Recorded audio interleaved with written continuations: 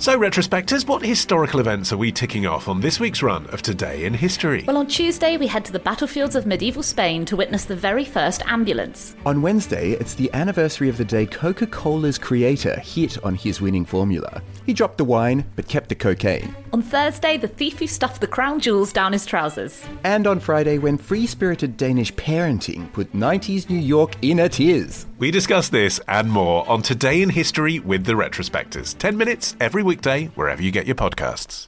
Hello, Man fans. Ollie Mann here with The Modern Man. I hope you had an enjoyable festive break and that despite all of your dread about what global politics has in store for us all in 2017, I hope you are having a happy new year. In fact, I tried to spread some positivity about 2017 on my Facebook wall, facebook.com/OllieMann. I asked my followers to tell me what it was that they were really looking forward to this year, in order that I might share a bit of joy. So firstly, hello to Rebecca and Natasha, who are getting married this year, not to each other, separately, on the 14th of January and 25th of February, respectively. That is a good life event to look forward to, I think we can all agree. Happy New Year to Stephen as well, who is looking forward to starting a new job, getting married in August, having a honeymoon in Australia and seeing his niece for the first time. Not a bad shopping list. Hi to Faye, who is getting her first novel published this year. To Gary, who is looking forward to Liverpool winning the league. Gary, I know so little about football. I don't know if that's a serious prospect or if you're making a funny joke. I don't care. Don't write in and tell me. But I'm very glad that you're happy. Happy New Year, Polly, who is looking forward to getting a new dog. James, who is looking forward to sending us some beer money. James, that really will make your year come alive. Do that as soon as possible. And Happy New Year as well to Edgar, who is looking forward in 2017 to Christmas, which I guess is part of the year, though perhaps it's wise to focus your energies, Edgar, on an event in the first 11 and a half months or so. This week's show is the final episode of Season 3. No conspiracy here, we always do seasons of 10 episodes. But the good news is we are coming back with Season 4 sooner than ever. We're in fact aiming to do 30 episodes this year instead of 20. So that's really exciting, and that is thanks to your donations, your enthusiasm, and your advertising dollars if you've got in touch to put an ad on the show. So thank you very much for listening and enjoying what we do. Series 4 will start next month, February the 14th, Valentine's Day. But in this season finale, we are going to bring you the third instalment in my attempt to do a Michael Apted 7-Up style sequence of episodic documentaries. It's How to Be a Dad Part 3. The third in my series of discussions with the comedians Tom Price and Stuart Goldsmith about bringing up our respective babies who are now approaching their first birthdays. If you haven't heard part 1 or part 2 of this How to Be a Dad series before, then do check them out on our podcast feed. I think it was episode 5 of series 1 and episode 5 of series 2. I'll link to them as well in the blog post of this episode at modernman.co.uk. So, in this week's show, you're going to learn how to make a fiddle board, you're going to learn how to play gilt tennis, and you'll learn why bringing the smell of the farmyard into your bedroom is a good thing for the environment. Let's go. On this week's Modern Man.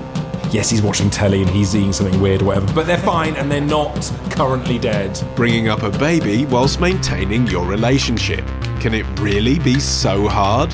They have a drawstring at the base, so you essentially tie them round your todger. And Alex Fox goes back to nature as she tackles a question of eco-sex. But first, it's the man who's got his finger on the pulse long after the corpse has died. It's Ollie Peart with the Zeitgeist. Hello, Ollie.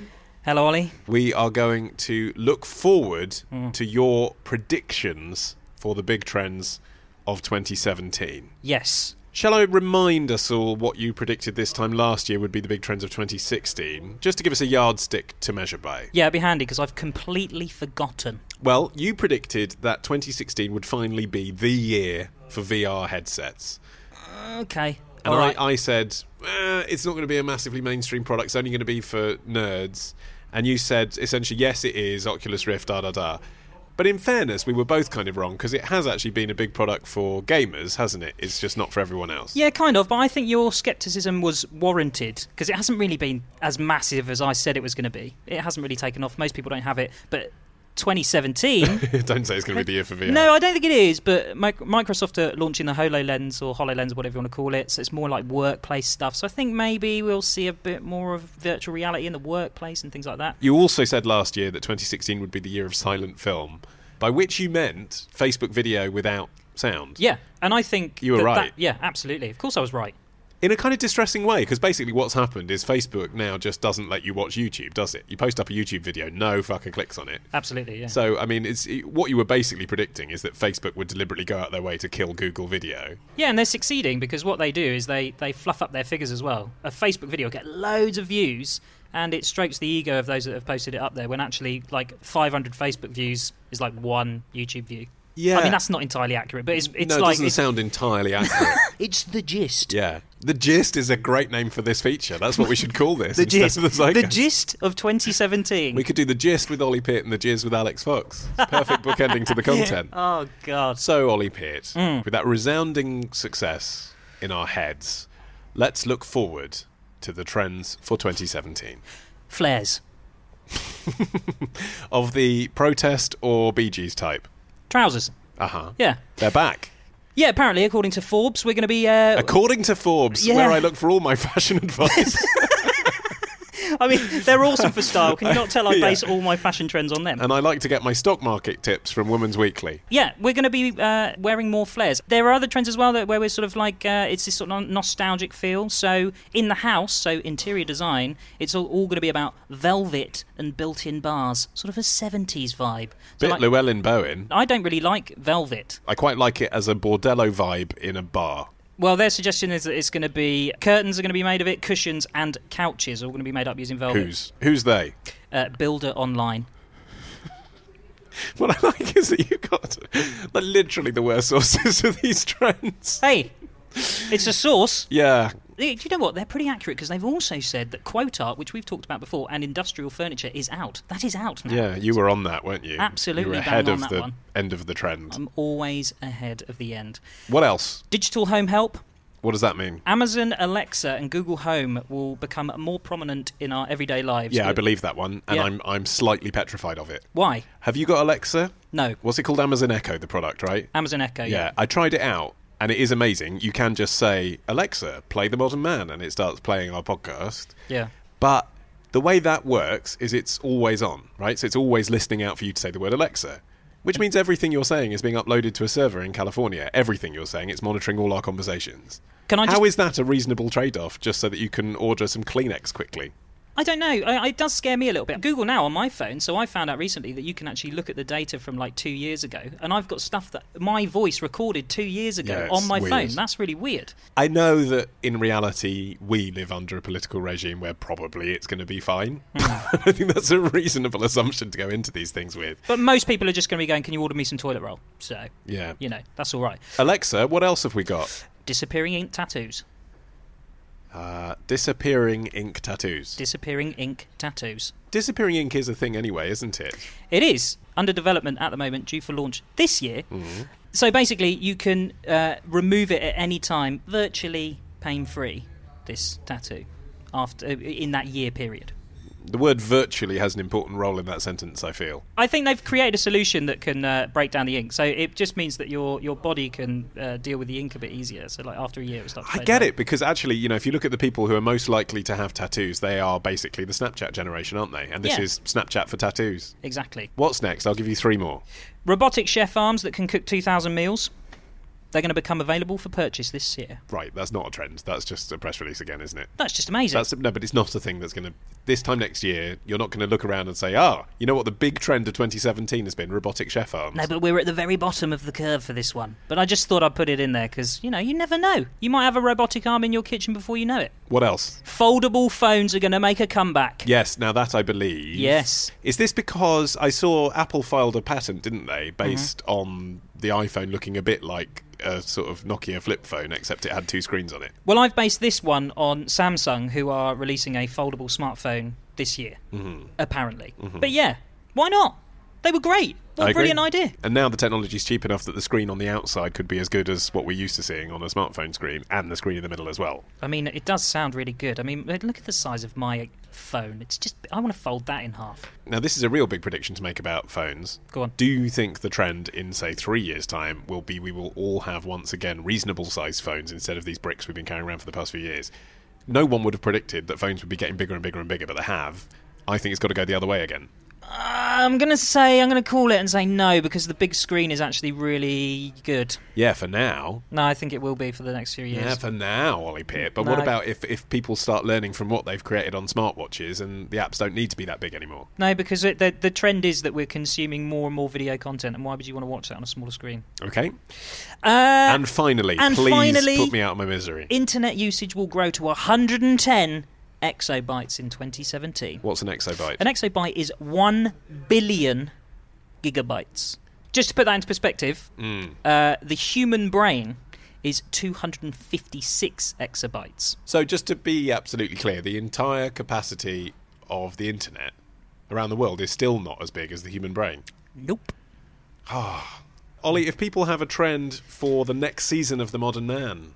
They can get in touch via Twitter. Yes. If it's still around. At The Modern Man. At The Modern Man, M-A-N-N. You're on Twitter as well, aren't you, Ollie? I am. Give yourself a plug. Oh, why not? My Twitter is at Ollie EP, O-L-L-I-E-E-P. That's right, Ollie spelt wrongly. And alternatively...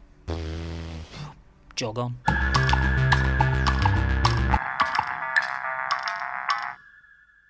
Now, How to Be a Dad, Part 3. Back in November 2015, I sat down with two mates of mine, Tom Price and Stuart Goldsmith, both of whom happen to be stand-up comics, and both of whom happen to have made their respective partners pregnant on more or less exactly the same date that my wife and I conceived my son Harvey. We didn't plan that, but all of us weirdly did have sons at almost exactly the same time. So initially we met to discuss our feelings of trepidation about becoming fathers. Even though Tom had one son in the bag already, we shared our anxieties about how our new arrival might affect our relationships, our sleep patterns, and even our posy liberal understanding of what it is to be a modern man, an equal parent. We then met up again 4 months after our kids were born to compare notes on the horror of childbirth. Even if you're not the one with the baby coming out of your body, it is a fairly memorable event. And now, part 3. As each of our boys approaches their first birthdays, it was time to meet again and consider how best to celebrate. The first child, it was like we're having a party, we're inviting his friends. What? Other babies the same age. They're not mates. And yeah, you all just sort of sit around and pass time before bedtime together. Whereas with this time round, it's very much a case of we might get a cake and maybe invite close family around. Like it's a slightly upgraded tea and cake, as opposed to before where it was almost like a downgraded 21st birthday party. So since you have a 4-year-old as well, Yeah. what age would you say he was when he began to understand things like Christmas and birthday, properly understand it? 3, 2.5, 3. 2.5, 3. So basically, Stuart, don't need to care. Don't need to worry about this birthday or the next one. One of the ways I look at it, I think, is that when you're with the family, all you do is spend time together before bedtime. Do you know what I mean? It's kind of changed. So if we can use it as an excuse to get some grown-up mates out and maybe drink some wine during the day, fantastic. Like, we're not expecting him to remember it. On the subject of presents, I should be making him a busy board, aka a fiddle board. I've seen a video online of how to make one. Good. Out of cardboard, you get a big cardboard sheet, cut holes in it, and then sellotape stuff to the other side. Yeah. Like you get some little fluffy, different coloured pom-poms. You put them in a Sealy bag, and you put some shaving gel in there, and then you seal it and gaffer it in around the back, and then he's got a little squidgy tactile thing. We picked up my eldest from school the other day, and he had some like a cardboard thing around his arm, and he'd sellotaped it around, and he was saying he was a robot or something. So my wife and I just looked at each other, and it was unsaid. We just nodded. And we both got in the house. We hadn't even mentioned it on the walk home. We just went to the recycling bin, turned it upside down, bottles and cardboard and paper everywhere, and both of them fell on it and they had like an hour and a half of bliss. We've been doing baby sign language and it is so great. We can sign home at him and he gets excited because he knows we're going home. Wow. He asked for milk the other day by making the milk sign. No. And he knows when it's bedtime because we do the bedtime sign, and he goes, oh, he gets a bit grumpy, but he gets grumpy downstairs, which means he's over it by the time he's in bed. It's proper classes, isn't it? You have to take them to a place where they teach Yeah, you. but they really teach you, and, But then you Right. do it all the time. So every time we're out, every time we get home to the front door, we go, look, we're home. And he Yeah, gets all making excited. the symbol and with your he, fingers. he really understands it, yeah. But if you spent all those hours that you were teaching him to put your fingers together to say home, just saying home, might he learn the word home and say it quicker? That's the thing I'm... Possibly, but he wouldn't be able to say it any faster than babies can talk, whereas they can make signs faster than they can then- talk. So he asked for milk. But do they get lazy then? No, apparently it's the opposite. Apparently, while their neural pathways are being formed, if they can communicate faster than they otherwise would be able to, they can converse faster, then they end up with a real love for reading. That is such a common thing as well when you think, oh, he loves books. You know what I mean? That thing of parents No one ever projecting... says he loves to take an empty box of cereal and bash himself on the head with it. Oh, he loves watching Peppa Pig for 6 hours. Our son loves Peppa Pig so much that Netflix steps in and says, you have watched too much Peppa Pig. Yeah, okay, so are you showing your baby screens? I don't show... No, is the answer. He's ashamed of the answer. No. The answer is we don't let our son watch children's television. Why? But because we just think he's a bit young, all that neural pathway stuff, like lots of too much imagery going into his head. We don't want him to get addicted to it and glued to it. But we don't change our behaviour sometimes around him because we don't want him to feel he's the centre of the world either. So often the telly is on in the background and he ends up watching it. So of course the net effect is he just watches a lot of Good Morning Britain and Sky News. That's quite But he's never interesting. seen Peppa Pig. I might try and... never seen Peppa Pig. I might petition to tweak our rules so that I can watch some telly in the morning when I'm hanging out with him. Do you not watch TV with him? No. This is extraordinary. Why not? Do you really think it's going to make a blind bit of difference? No. For me, it's a case of I don't want to be... Like, the time I have with him is very limited and consequently very precious. So I want to give him my full attention. I try not to use my phone when I'm with him. Yeah, it's really bad. I want some rules for that, but my wife won't have it because she's obsessed with her phone. And I would love to come in the house and we put our phones down in the hallway and we don't go back to them until they ring. It's not the phone, it's social networking. Yeah, I think 100%. the problem is once you open a 100%. social network, your brain goes to a different place. I know. Yeah, If because it's literally designed. It's all designed to distract you. Yeah. If you open Facebook, every single thing on it is designed by scientists to distract you and draw you into a thing. So why would you risk gambling with the distractotron every time you put it on? I still do, and it's No, I problematic. do. Can we get back to the fact that you have, and I would sort of class this as child abuse, neglected to allow your child to look at Peppa Pig for the whole year of his life? He's missed out on Peppa Pig. I have looked into ages at which it's a good idea to let children watch TV. The American Pediatric Association says no screens before age 2. No screens before 2 is insane. Okay, Because, but- and here's my argument why, right? And bearing in mind, I'm not part of the American Pediatrics. I can't even say the fucking word. Sometimes you, as a parent, you need to have time where they are just at ease. Their brain is in a kind of default Zen, chilled out mode. And very few things do that as well as television. This idea that television zings them up and drives them mad, I'm sorry, but something like CBeebies and, in fact, TV show which I was in, Topsy and Tim, that was made with psychologists who were going about it in such a way that young kids could watch it. It is a really good opportunity for your child to be in a sort of stasis mode. You can't be up and running all the time. You can't become binary. Either they're going, or it's nothing. Mine reads. No, I don't.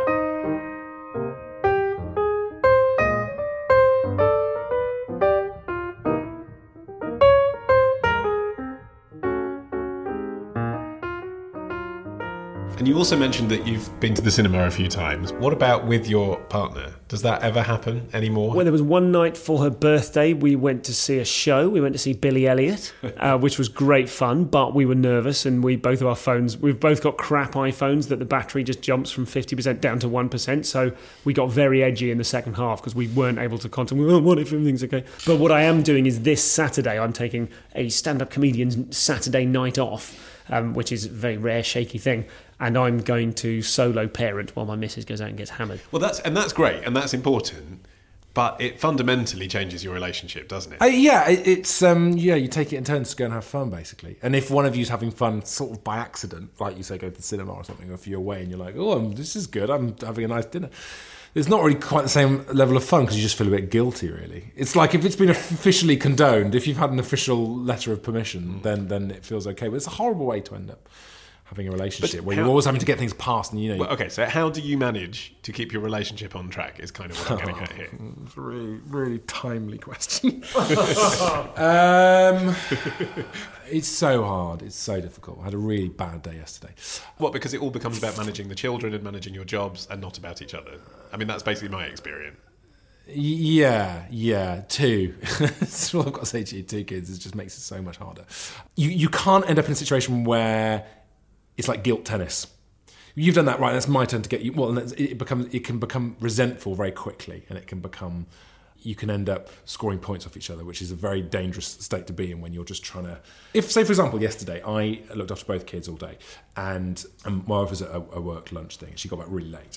And she got back late, and her instinct... I hope she won't mind me talking about this, because hopefully this will be water under the bridge by the time this podcast is released. When she got back late, her instinct was she was already on the attack with me, because she knew I was going to be on the attack with her, because she was much later than she said she was going to be. What I would have loved would have been for her to get back and go, I'm really sorry. God, how was it? How was it today? You sent me some texts. It sounded like it was quite bad. And so you can end up in a situation where you're both going into a sort of defensive mode as well. You kind of go back in and you're just like, you're not being natural and sort of warm with each other because you're so obsessed with the suffering you've had to go through. It can become very resentful very, very quickly. Have you found that as well? Well, something I have noticed is that when I've been away, when I come back, she's in coping mode. She's mama. She's in charge. I come back and she corrects the way I'm doing things. And I get frustrated, but she's got to do the things, So if I'm not doing it the way she normally does, I sometimes, once or twice, I've had to kind of go, the way I'm doing it is also right. It's just not the way she would. Yeah, but he's got to have a routine, and I'm not there, so she has to establish the routine. So it's her routine that I then, in her eyes, fail to adhere to. Whereas in my eyes, I'm just doing my way of being with him. And sometimes it's actually quite relaxing to just take him myself and hang out with him, because I can just do it my way. And yes, maybe his thing isn't done up properly, or a bit of clothes aren't done up properly, or maybe he's, maybe this isn't the most efficient way to do this particular thing, but it's my way of doing it. It sounds like an awful thing to say, but sometimes looking after the kids isn't as big a problem as managing the other parent. And I'm sure my wife feels the same way about me. So like, if I'm looking after the kids, I'm doing it my way. Like you say, the clothes aren't quite right, and yes, he's watching telly and he's eating something weird or whatever, but they're fine and they're not currently dead. And then when my wife comes in, it's that's the source of tension. So it's not actually the managing the children; it's managing the other one. And I know that's mutual as well. I know that goes both ways. I also think that one of the benefits of being in a relationship with the person with whom I'm in a relationship is that they are an ocean of calm compared to me. I'm the haywire one. I'm the emotionally difficult, fractious kind of one. And I have felt myself, and I don't know if this was happening last time we spoke, but I certainly have got a much more of a vivid relationship with anger than I did at the time. Like, I have kind of snapped at her a few times in a way that I never had done before we had a child, because I feel more pressure. I'm loading more pressure onto myself. I'm getting I don't want us to be this kind of parents. There's a lot more, like any potential cracks in the plan really have a lot of load to bear. And for me, I've really surprised myself by being quite snappy sometimes. That's less so now. So much. You're trying to control everything, don't you think? If you've got a plan and what kind of parents are we trying to be? I'm just trying to get to bath time. That's what kind of parent I'm trying to be. Do you know what I mean? I think if you're trying to control too much, that's when the problems can happen, when you're desperately trying to be, this isn't quite right. And I'd fallen into that problem myself as well. And the title of this sequence of episodes is How to Be a Dad. So I'm just going to ask you this will sort it out. This will help. Son age 1, what is your number one tip? Don't try and be too controlling. That's the most important thing, I think. Make sure that take it a minute, literally 1 minute at a time. Stuart, your tips? I would really recommend sleep training. We put him down and we went, right, that's him. It's that time. He's down for a nap. He looked tired, so we put him down and he's staying down. And if he goes nuts for ages, we go back. But if he just cries for 5 minutes, we set the time on your stopwatch and you go, right, we'll give him 10 minutes. And then at minute 3, you're going, I'm going back in there. And my missus is going, no, you're not. No, you're Resist, not. Do all of that stuff. He now is very, we can tell him it's time for a nap, and he rolls over. And every time I come out of his room going, I can't believe it. I think a forward-facing papoose. I really highly recommend a full. No, I've got a backpack. We went, oh, nice. Goes on my shoulders. Oh, Daddy excellent. So he's, oh, great. Well, yeah, Quite good. something, a papoose where they can see out, I think. Papoose when they're in your chest hair critical. is a bit weird, isn't it?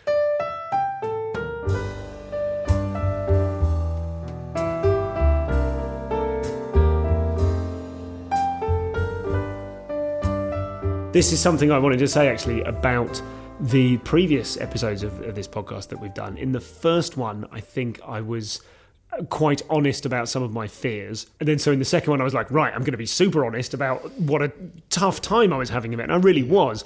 And so I wanted to make clear in this one that I am absolutely head over heels in love with him. It is difficult. That morning thing in particular, he's not a morning person. I'm not a morning person. We're both not really online. I feel tremendous guilt that I'm not kind of connecting with him. I'm away. His mum is really funny, and I'm like, I can't even make my baby laugh. And so there's all sorts of stand-up comedy. Yeah, totally. Oh god, the warm-up's doing better than me. Yeah. But also in the last episode, you talked about a kind of sort of male postnatal depression. You talked about not bonding with your son when you met him. And you talked about that being very difficult and contrary to your expectations before. Now, a year on, I'm guessing you probably just don't have those expectations to the same extent because it's life now. It's not just an idea. It's really interesting you describe it like that. I probably described it like that at the time, but that's part of the soupy non-remembering it bit. I remember the version of those first few months that I've been talking about on stage in the last, however many months. So it's not as... I don't ever represent it on stage as bleak as I sometimes felt it, and that's a really good point. It did feel a little bit, when I first met him, I really didn't know if I'd done the right thing. It's certainly the case that now I feel I'm really over that, and part of it is I think you do need to sort of, it smashes you to bits so that then you can go right and sort of reassemble yourself differently, and I do feel like a dad now in a way that I'm genuinely happier than I've ever been in my life. I feel like I've got purpose. I feel like I've got responsibility. And I can't speak for many of your listeners here, but I had a very lucky, easy life as a sort of gad-about stand-up comedian. And I spent a lot of that lucky, easy life feeling a bit lonely and self-involved and all the rest of it. And now, no time for that. Get on, deal with the baby, and be rewarded with all of this joy. When people say like who's a little bundle of joy, I always thought that was just poetic. No, it's like he's made of joy, and you just get this thing and you just need to do a little thing that makes him laugh. And my heart breaks. I'm quite a teary person generally, but I literally probably welled up 3 or 4 times yesterday whilst dancing around the kitchen with him, just going, this is magical. Stuart Goldsmith and Tom Price. If you'd like to hear more from them, and I would strongly recommend that you do, Stu presents an excellent podcast all about the art of stand-up comedy. It is called The Comedian's Comedian, and it's long-form interviews between him and his fellow comics, but some really big names have been on there. People like Russell Howard, Jimmy Carr. You can find that on iTunes or any podcatcher, The Comedian's Comedian. And Tom Price as well is available in internet form for your ears. He does a comedy show for Radio Wales called The Leak, L-E-A-K, and they podcast that. Or you can also hear him every weekend hosting a show on Magic between 3 and 6 p.m. So I'll put links to all of that on our website. And big thanks to The Bill Murray, which is a comedy pub in Islington. It was they who provided the space for us to record that conversation. You can find out more about them at angelcomedy.co.uk. Isn't it tedious when you get money for Christmas? As we all know, what you really want is some synthetic socks, a hilarious book about cats playing golf, and aftershave you'll never use. Money is so boring and something of a burden. So if someone has been thoughtless enough to give you money this Christmas, don't just spend it on things you need. Why not give it to us? The Modern Man relies on your donations to keep us going. So if you enjoy our show and you'd like it to continue, why not just donate the cost of 1 pint of beer per month? £3.31, that's about $5 by visiting modernmanwith2ns.co.uk and clicking Beer Money. Thanks. It's time for the first Foxhole of 2017. Alex Fox is here. Hey. Happy New Year to the guy who's keeping podcasting history rolling into the future like Limp Bizkit on a zorbing adventure. I don't know what it means, but I'll take it. Did you use your lusty leftovers as promised in the previous episode? Well, I went home and spent Christmas with my family, so no, I didn't. You didn't have a sex clear out of their bedside cabinet? Would have felt a bit inappropriate. No. Fine. No. What have you been up to? All sorts of exciting things. I feel like throughout last year, throughout 2016, Ollie, I opened your mind until it was a vast gaping hole in terms of what you understand of the sexual world. It's nice just to hear you say the phrase vast gaping hole and it be relating to my mind. I feel like you're less shockable than you used to be sexually, and I'm certainly quite hard to shock. Yet I have been sent something by a company called Uber Kinky, which shocked me, and I think is going to make your jaw hit the floor as well. So, Uber Kinky. Is it an app that delivers sex toys to your door? No, they're an online sex store, but they specialise in particularly extreme toys. Right. And this one is the XXX of extreme. I'm a little bit frightened. I have it here. It's not a Donald Trump-shaped vibrator, is it? No, but the word Trump might have something to do with it. Okay. It's very well sealed. When this turned up at my office... Can you identify that for me? Well, it's a large, sort of semi-erect penis that looks a bit like a poo. It's exactly it's for masturbation. This is the Oxballs Log Dildo 6-inch version. So it's for people that have a poo fetish? It's for people who are into scat, who have a scatological poo fetish, And like really big cocks as well. I mean, that's, you know... I love that you're just fondling I'm curious as well. Fake shite. But yet there's a very small testicle, I would say. That's called a turdlet, and apparently this is a little nodule of fake poo that's designed to stimulate the clitoris or the perineum. You can use it either way. Makes perfect sense then. Why would you be into... I mean, we could do a whole episode on why you'd be into shit play anyway, but why, if you are into shit play, would you not like the smell? Who is that person? It takes quite a lot of dedication. You know, you've got the clean-up is extensive, I should imagine, whereas if you go with this fake log, then you don't have to worry about any of that. It's kind of like, for want of a better phrase, it's an entry-level product for people who want to play with scat, I should imagine, as well. If you're not sure that you want to go for the real-life feces, then you could play with that instead. Well, there we go. Are you ready for the first listener sex question of 2017? Bring it the hell on. Yeah, I'm ready too. It is, as ever, brought to us by our friends at mycondom.com. One of the many brilliant reasons why mycondom.com are excellent is that they stock lots of different versions of trim or snug fit condoms, which are not only good for guys who are more neatly proportioned, shall we say, but they're also good for blokes. That's a nice euphemism. Neat. Neatly proportioned. Yeah, a neat package. Sure. Why not? It's also good for gents who like condoms to fit quite securely because they're reassured then that they're going to stay on and stay in place. Or if you're just a guy who likes that kind of snug, hugged feeling of a tighter condom. Let's take the question. It is from a listener called M, and she says, I had a few vibrators at the start of my sex life, but I haven't used any for a while.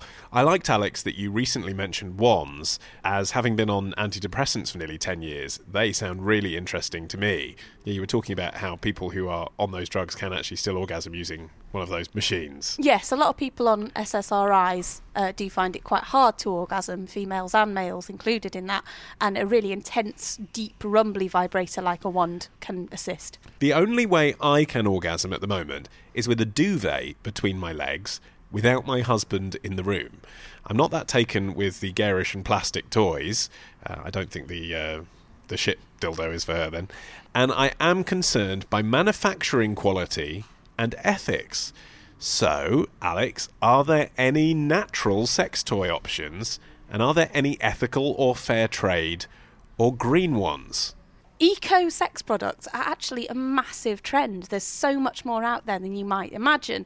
And that encompasses things that are good for the earth, so manufactured in a way that minimises their carbon footprint or uses recyclable or renewable materials, things that are made in a way that limits pollution.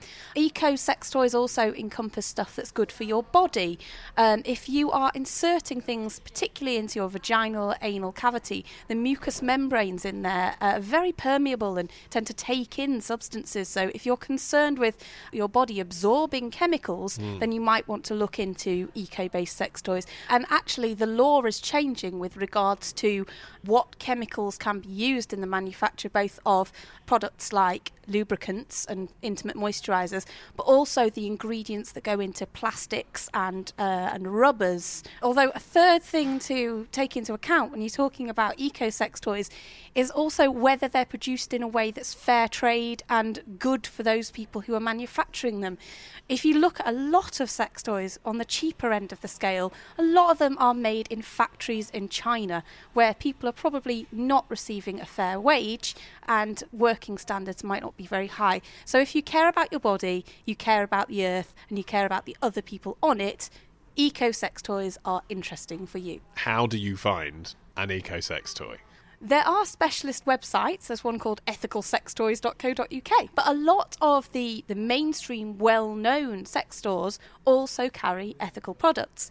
That might mean just thinking about what your sex toy is made of. I think we've mentioned these before because mycondom.com sell them. Ceramic dildos made out of pottery. You can put them in hot water or cold water to change the temperature. Similarly, you can get glass dildos. And they're really beautiful. They kind of look like sexy paperweights that come in all sorts of beautiful designs with different colours swirled in them. You can get metal sex toys.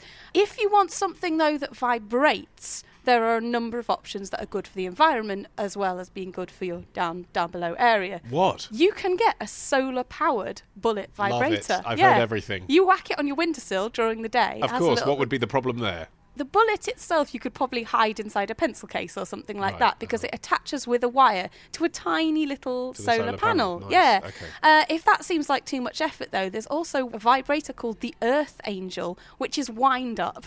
And 8 hours of cranking gets you 1 whole hour of wanking. Amazing. What about prophylactics? What about condoms and lubricant? I'm forever talking about the merits of non-latex condoms made out of polyisoprene. One of the unfortunate downsides of those is that they're not biodegradable. And when you think about how many condoms are used across the world, and I'm not saying don't use condoms, but that's a whole lot of used johnnies in landfill. Latex ones are slightly better. They will biodegrade over time. However, latex doesn't break down in water. So that's another great reason not to flush your used connies down the bog. So what is the solution there? What's the most ethical green condom? Some people who are really dedicated to the cause I've got a horrible feeling I know what you're going to say. What? Is it like sausage skin? Is it animal? Lamb skin. You can still get lamb skin. That's kind of the obvious. Condoms. I mean, that's where they come from originally, isn't it? Yeah, that's what people used to make them from. Exactly. Have you ever encountered a lambskin condom? No, I haven't. They are remarkable. First up, a safety note. Lambskin condoms will protect you from unwanted pregnancies, but actually don't shield you from STIs because they're made of a natural permeable membrane. Although it's the teeny microscopic holes in lambskin, well, it's actually made from sheep's intestines, I think. They're small enough to block sperm, but they're not small enough to block viruses or bacteria. So you might still be at risk of contracting a sexually transmitted infection. And presumably the idea is you wash it out, do you, after each use? Oh, no. It's still disposable? Most of the ones that you can get these days, Trojan produce a lot of them in the States. Yeah, Goodness. yeah. The ones you get these days are single use only. They are odd, though. They have a drawstring at the base, so you essentially tie them round your todger. And they also, although manufacturing methods have improved to make them smell less, they do have quite a distinctive farmyard-based odour. But on the flip side, not only will they break down just fine after you've used them, but because they're made of a natural animal-based membrane, they transmit heat really well. Because you're literally using something that pretty much is skin, it feels like skin-on-skin sex. Yeah, I can imagine that. Okay, and finally, we talked about another kind of green lube in the last episode, but is there an earth-friendly lubricant? There are many. A lot of people like to make sure that their lubes don't contain an ingredient called parabens. These are a form of preservative that help to stop bacteria and moulds growing in liquids over time. Although most tests run on individual parabens have showed that there's no link between their inclusion in things like cancer, some people have concerns that we don't know a lot about the long-term use of parabens or the cumulative build-up of them in the body. And also, if they are included in cosmetic products or things like lubes, often there's more than one type of paraben in a product, and we're not sure entirely how these things react with each other over time. So it's good to check that your lubricant doesn't contain parabens as a basic. If you want to upgrade things and use a lubricant that works well with your body, and I actually predict that this will be a trend for 2017. Oh, look at you jumping on the trends bandwagon. Yeah, exactly. Watch out, Piers. Exactly. Have you heard of probiotics and prebiotics? As soon as you say that, in my head, I'm going, Danone. Yes, yeah, we're usually included in yogurts. Yeah. And the idea is that... Don't tell me you sneer that on your snatch, and that's the trend for 2017, Alex. I'm not saying that you put dairy in your down belows. What are you saying? The friendly bacteria that you find in yogurts that are supposed to look after your gut and keep your stomach healthy, equally in women's vaginas, there are friendly bacteria that help to prevent problems like thrush or bacterial vaginosis and keep a healthy pH in that area. Certain companies are now putting probiotics in lubricants that help to keep that healthy flora in a healthy balance. A number of I'm not actually allowed to say, but a number of leading brands have got these products in the pipeline for this year. Great. So what a way to end the series, and look forward to all the friendly vaginal bacteria you can encounter in the next year. Well, better than unfriendly vaginal bacteria. Yes, I suppose it is. And if you want something delightful to put around your nethers, remember to head over to mycondom.com, where you can get 15% off using our special checkout discount code Foxhole, FOXHOLE.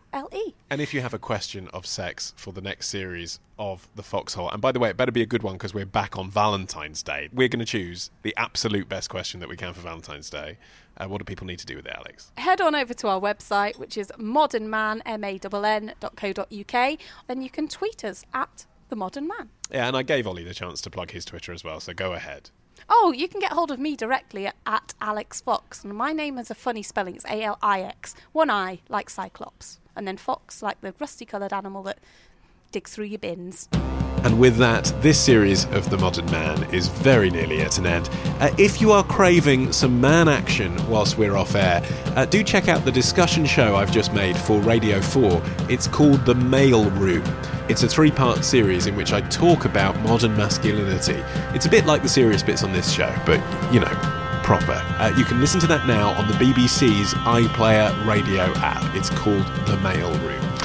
Our theme is by Django Django from their self-titled debut album. And to end the series, we have our record of the week. This week, it's by Valerie June. It's called Astral Plane, and it's out now on Sunday Best Records. And you can hear all our top music choices from the past 3 seasons in their entirety on our own curated Spotify playlist. Find it and all of our past episodes at modernman.co.uk. That is it. That's season 3 of The Modern Man.